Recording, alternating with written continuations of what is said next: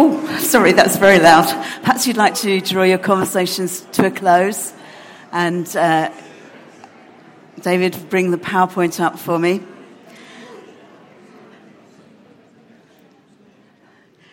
In our series about the Holy Spirit, this is the fourth preach. Sorry, for those of you who don't know me, my name's Christine, and I'm privileged to be bringing God's word to you this morning. So in the series, we've heard about who the Holy Spirit is. We've heard about being baptized in the Holy Spirit. Last week, we thought about walking with the Holy Spirit. Something Andrew said a few weeks ago grabbed me. This doesn't seem to be working. Yes, it is. Okay, good. He talked about sons of the Father who, walking hand in hand with the Spirit, advance the kingdom. That's a great picture for us as a church and for us as individuals, that we're walking hand in hand with God. And before we go on to think about being filled with the Holy Spirit, I want to address an issue that Andrew touched on last week, the masculine language used in the Bible. I don't want anyone to think that they're not part of advancing God's kingdom here. Last week, in our Bible passage, it started, yes, my brothers, were called to be free. And Andrew said it didn't just mean men. They were all called to be free. And in the version I was reading, the New Living Translation, it says brothers and sisters. So I'm going to read from a number of passages, just very briefly. You may want to find one of them later, but at the moment,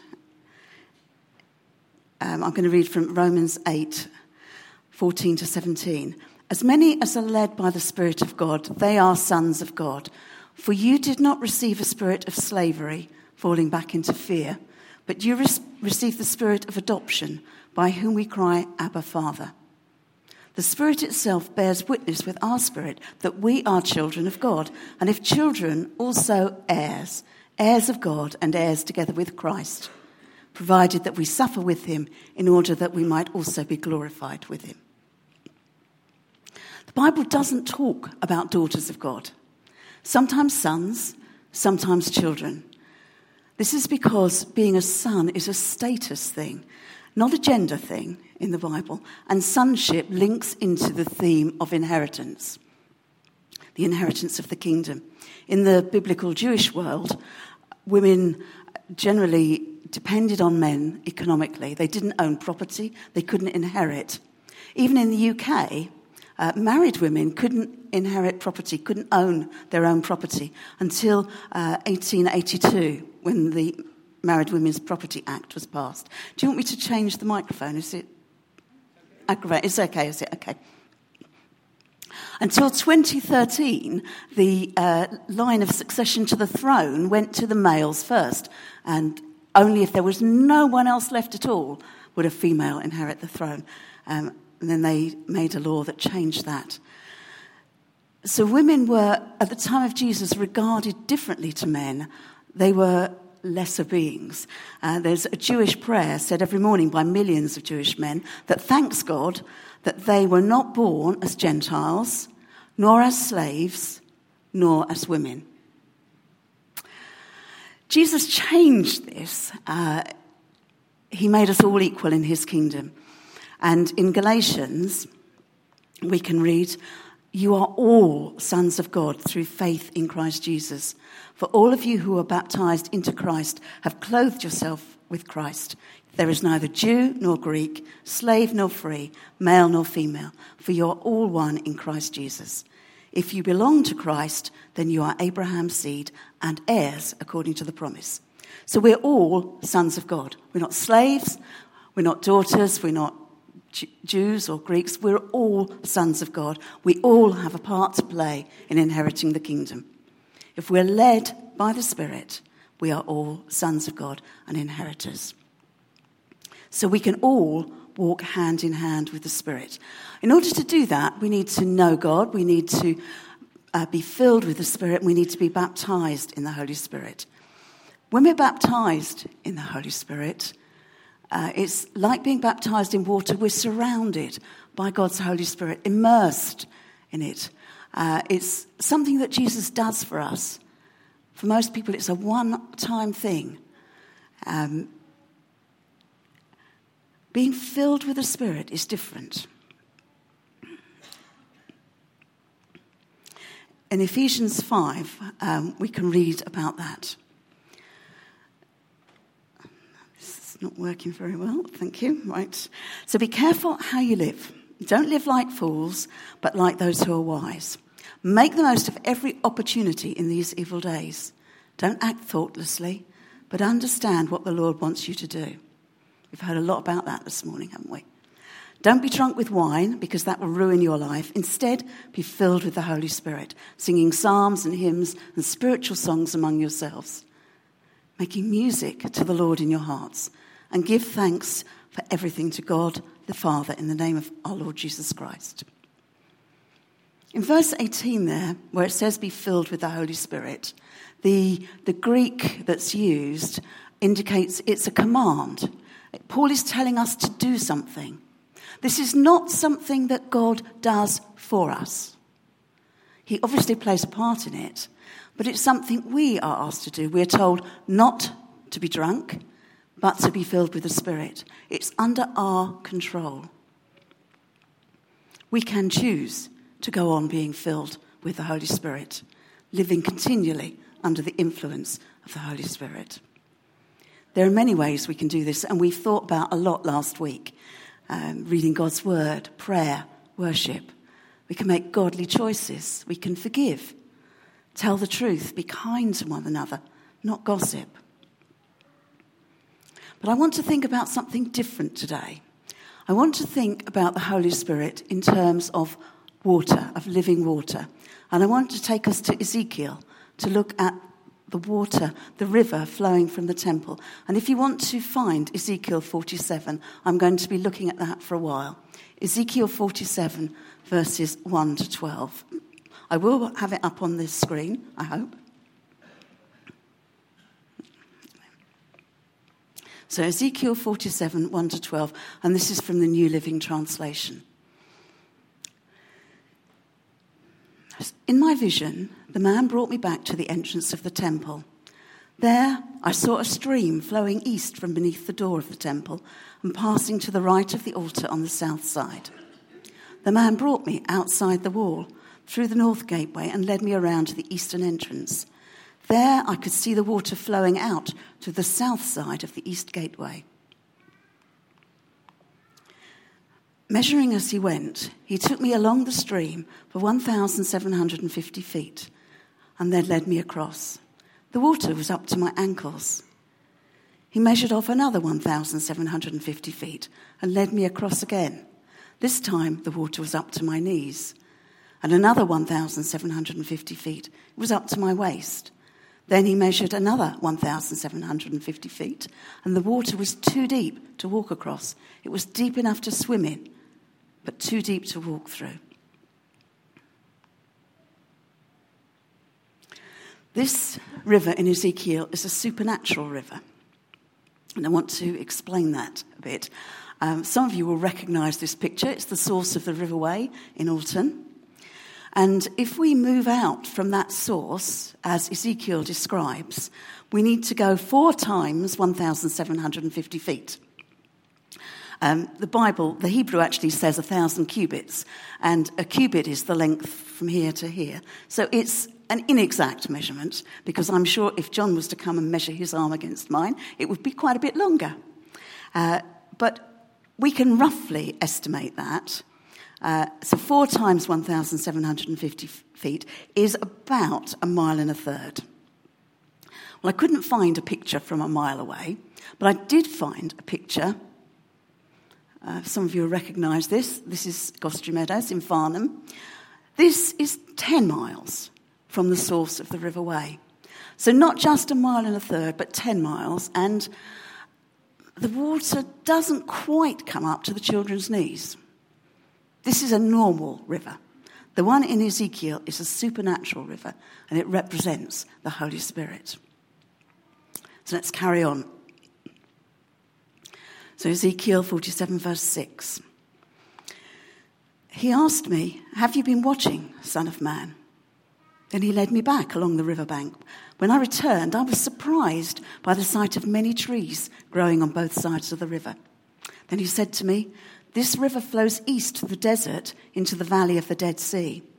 The waters of this stream will make salty waters of the Dead Sea fresh and pure. There will be swarms of living things wherever the water of this river flows. Fish will abound in the Dead Sea, for its waters will become fresh. Life will flourish wherever this water flows." Some of you have probably visited the Dead Sea. There we go. It's a body of water. It's so salty that nothing can live in it. And the reason for that is because there's no outlet from the sea. The water just comes in, and then the only way it can leave is to evaporate. And when that happens, it leaves behind salt. And over the years, the salt has built up so that it's now dead, and no life is there.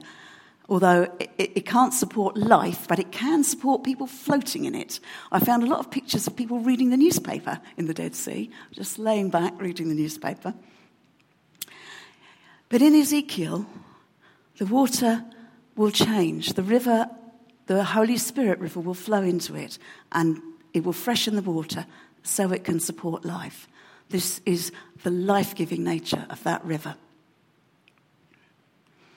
So verse 10, fishermen will stand along the shores of the Dead Sea, all the way from En-Gedi to En-Eglaim. The shores will be covered with nets drying in the sun. Fish of every kind will fill the Dead Sea, just as they fill the Mediterranean. But the marshes and swamps will not be purified. They will still be salty. When I first read that, I wondered why. Why doesn't it get rid of all the salt? And then if you actually think about it, we need salt. Salt's very useful. It preserves, it cleanses. It stops the roads from freezing, although I don't suppose they needed that much in Israel. But we need the salt. So God knew what he was up to. And fruit trees of every kind, of all kinds, will grow along both sides of the river. The leaves of these trees will never turn brown and fail, and there will always be fruit on their branches. There will be a new crop every month, for they are watered by the river flowing from the temple. The fruit will be for food, and the leaves for healing. This is an incredible river and a wonderful picture. The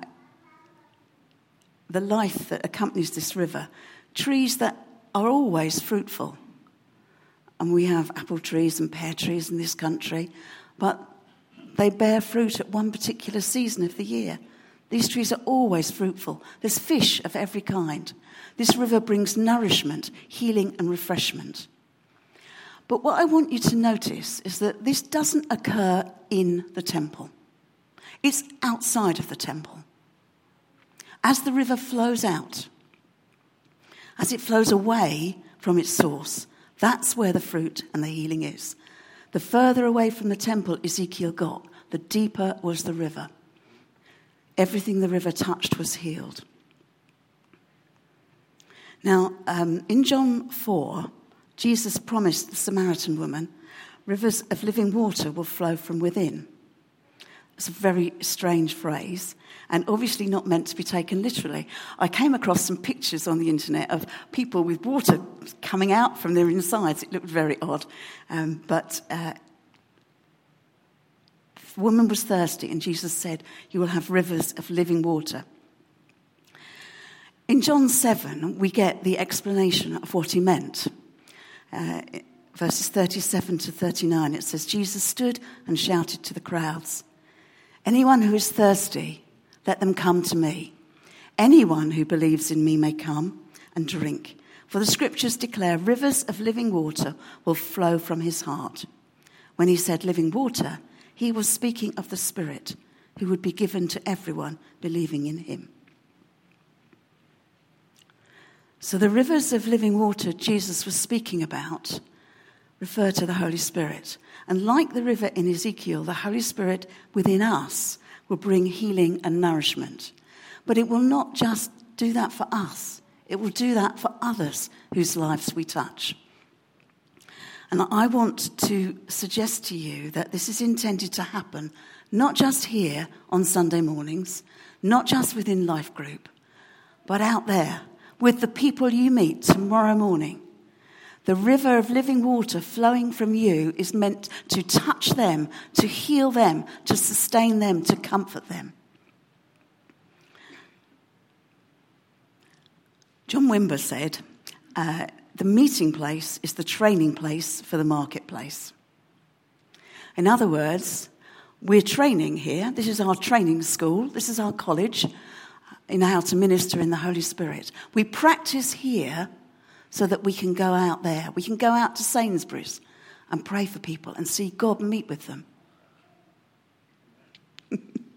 Yes. Like the river flowing away from the temple, which gets deeper and more effective the further it goes, we are more effective out of here than we are in here. The people you meet tomorrow morning will be touched by God, but will be touched by the river of living water if we are continually filled with the Holy Spirit. And if we think about rivers of living water flowing from our hearts, how does that help us think about being continually filled with the Holy Spirit? I said earlier that it's our responsibility. We have a part to play. God sends his Holy Spirit, but we have to choose how we live. It's up to us to keep on being filled. So how? By not doing certain things. We looked last week at choices that we can make. We looked at the lusts of the flesh and the things we shouldn't do. By choosing not to follow our own sinful desires. Choices we make can grieve God's Holy Spirit and result in us needing to repent and be filled once again. But then we can also, make good choices that will result in the fruit of the Holy Spirit growing in us. We can pray, we can read God's word, we can determine to be obedient, like we were given the opportunity to do this morning.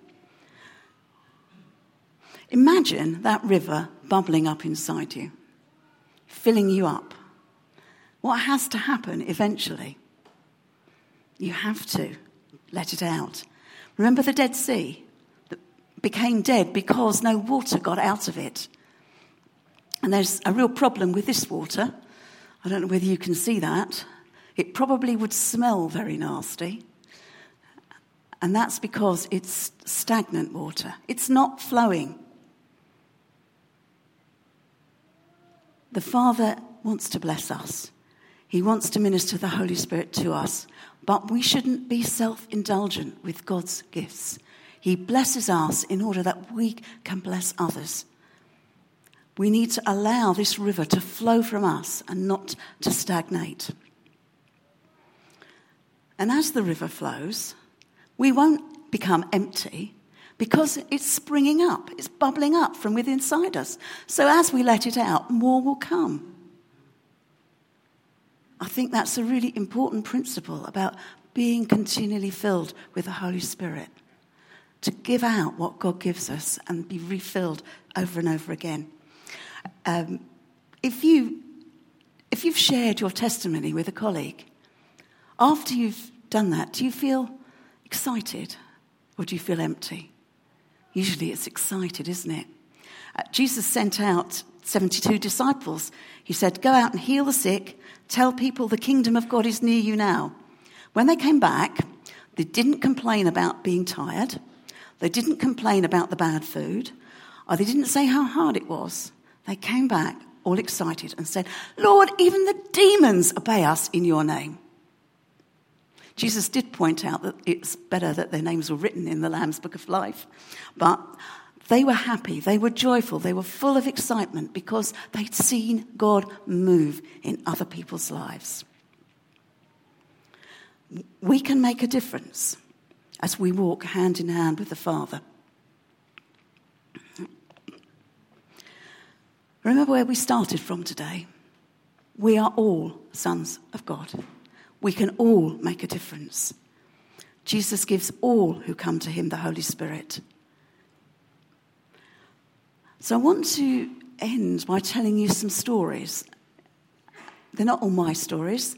There are some of other people's stories, but some about Alton Town pastors.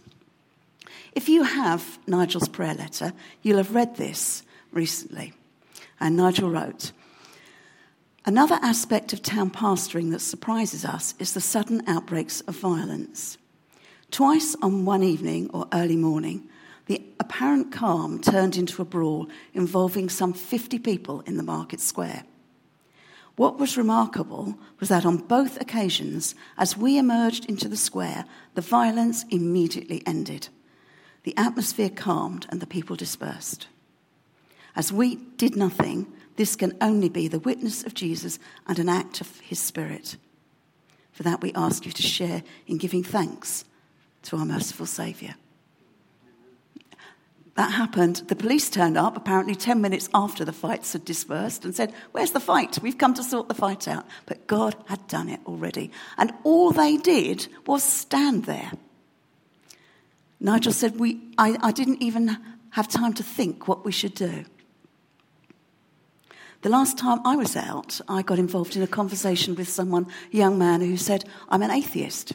And he went on to say, "Supposing you're right and there is a heaven, if I lived according to my moral code and always did everything right, could I then get into heaven?"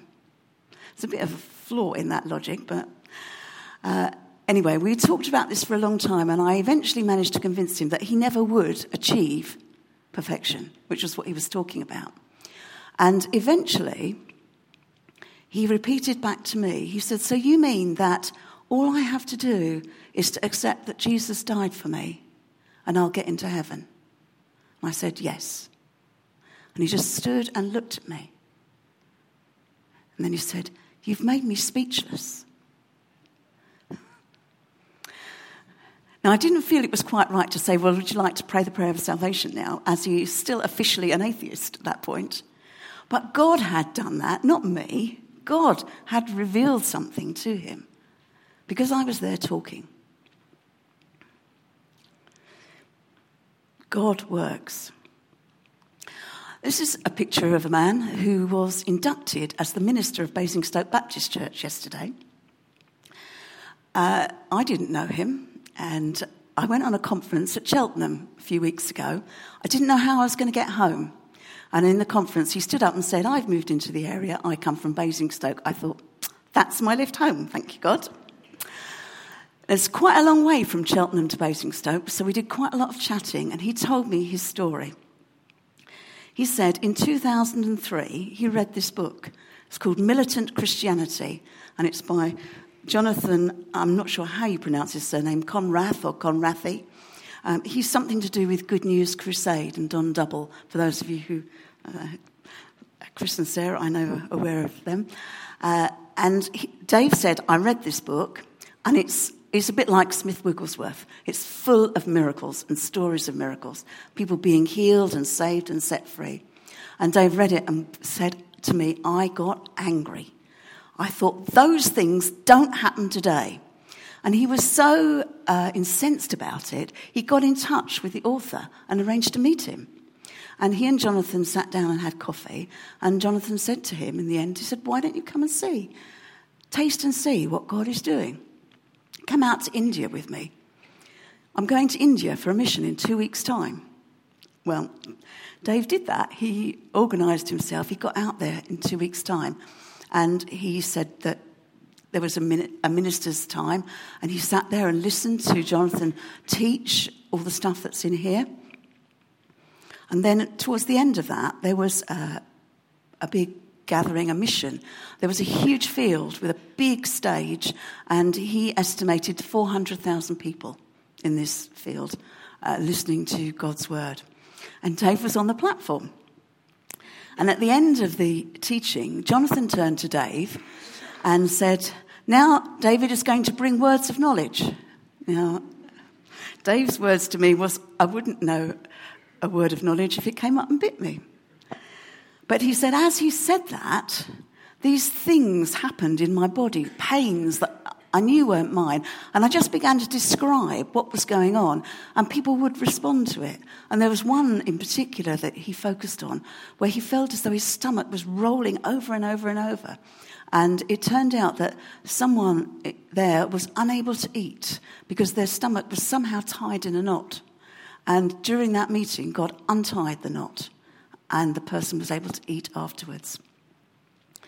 So Dave saw what God was doing and went back, and the next year and the next year, until in the end he took people from his church, and then they set up their own conferences in Africa. Dave saw that when he stepped out in faith, God acted. Now, not everything is extraordinary. Oh, I've gone the wrong way, sorry.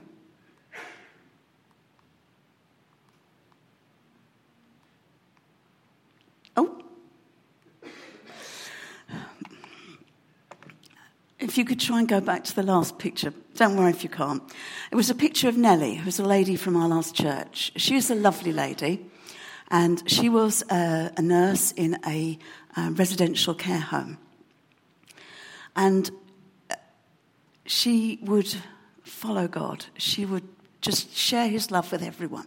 Well, she said to me one day, I just felt I should go and visit someone who lived opposite the church. And she said, as I went, I just felt that God wanted me to go. And she knocked on the door, and the person who came was quite elderly and in a real state because they'd soiled themselves. And there was just mess everywhere. And God had sent Nellie around to clean up the mess, which she did with love, I'm sure. I'm not suggesting that God might call you to do that. You might think, ugh. But it was an ordinary thing that God asked Nellie to do. But she was obedient, and she met someone's need, and she brought refreshment and encouragement and God's love to that situation. So what should our response be?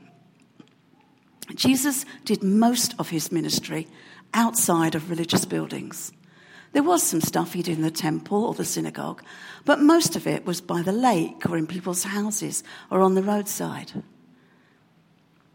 And we're called to follow his example. The one scripture that I thought I'd really quite like to use that, but I've got time. Olaf read for me earlier from Isaiah 63. Jesus' manifesto, what we're called to take part in, bringing his love to others. All he asks is that we listen to what he's doing and we move out in obedience, following the prompting of the Holy Spirit. That's all God asks of us. Next week, Andrew's going to be talking about the gifts of the Spirit, and maybe we'll practice them. I don't know what he's got in mind. But what we learn here is for us to take out to those who don't know God. Let's pray.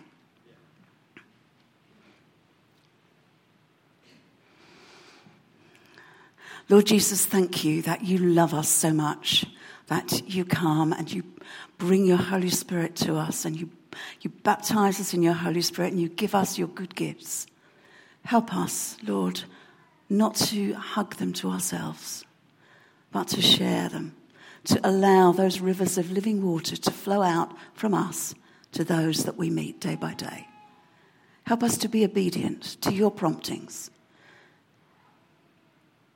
Thank you that you will prompt us, that you will speak to us, that you will equip us. We trust you, Lord. Amen.